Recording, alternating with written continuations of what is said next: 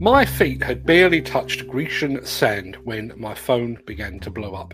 The dedicated Breakfast Show WhatsApp group, and if you'd like to join that WhatsApp group, you'll find a link in the chat, but the dedicated Breakfast Show WhatsApp group was all aflutter with talk of illegally obtained competence cards that are seemingly available across the many social media networks. I've been contacted previously myself, actually, by one such card provider over on Instagram. I reported them, and it seems that account was either removed or it's changed, because there is now something very, very similar to it on Instagram as we speak. Now, in the past, some of those card providers were simply supplying lookalike cards. But with the advent of smart card technologies, they have apparently been forced to get a little more creative. In some instances, they require you to pay a deposit of half the cost of the illegal card. They then sit the exam on your behalf to secure a legitimate card. At least that's the claim. Some never receive the card that they paid for illegally, and I guess if you're trusting your competence card to an illegal scam, you probably get what you pay for. Obviously, the card scammers are the guilty parties here. Whether they supply a card or not, they are breaking the law and they should be brought to justice. But the construction and demolition training sector also needs to take a look in the mirror over its part in the creation of a card scheme system so complex and so expensive that it has effectively driven some of those that require cards underground.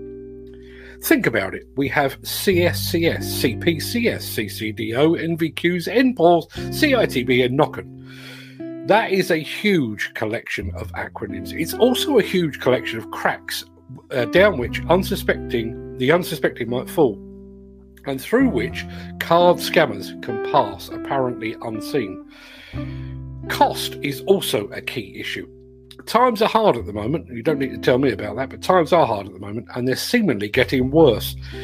Faced with the rising cost of living and requiring a card in order to work, I'm sure that some workers will be driven to the dark side in search of a lower cost alternative that doesn't require them to take time out of work to sit an exam. What are the powers that be doing about this? Good question. There have been investigations and prosecutions of card scammers in the past, but the scammers seem to possess the uncanny ability to bounce back almost immediately. So lucrative is the business of choice. And do the legitimate card providers really have an interest in pursuing them? Even with the presence of scammers, legitimate card providers are raking in millions. And some might argue that regardless of whether they were obtained legally or illegally, competence cards still don't actually prove the skill of the card holder.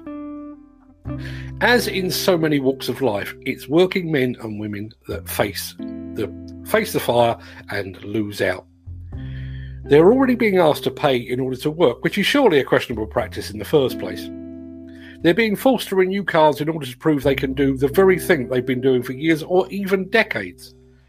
The cost of new and renewed cards is so prohibitively expensive that some are being driven into the grasps of criminal gangs. And perhaps most worrying of all, they are now working side by side with potentially unskilled people that have obtained their card illegally and who could potentially put their lives and the lives of others at risk.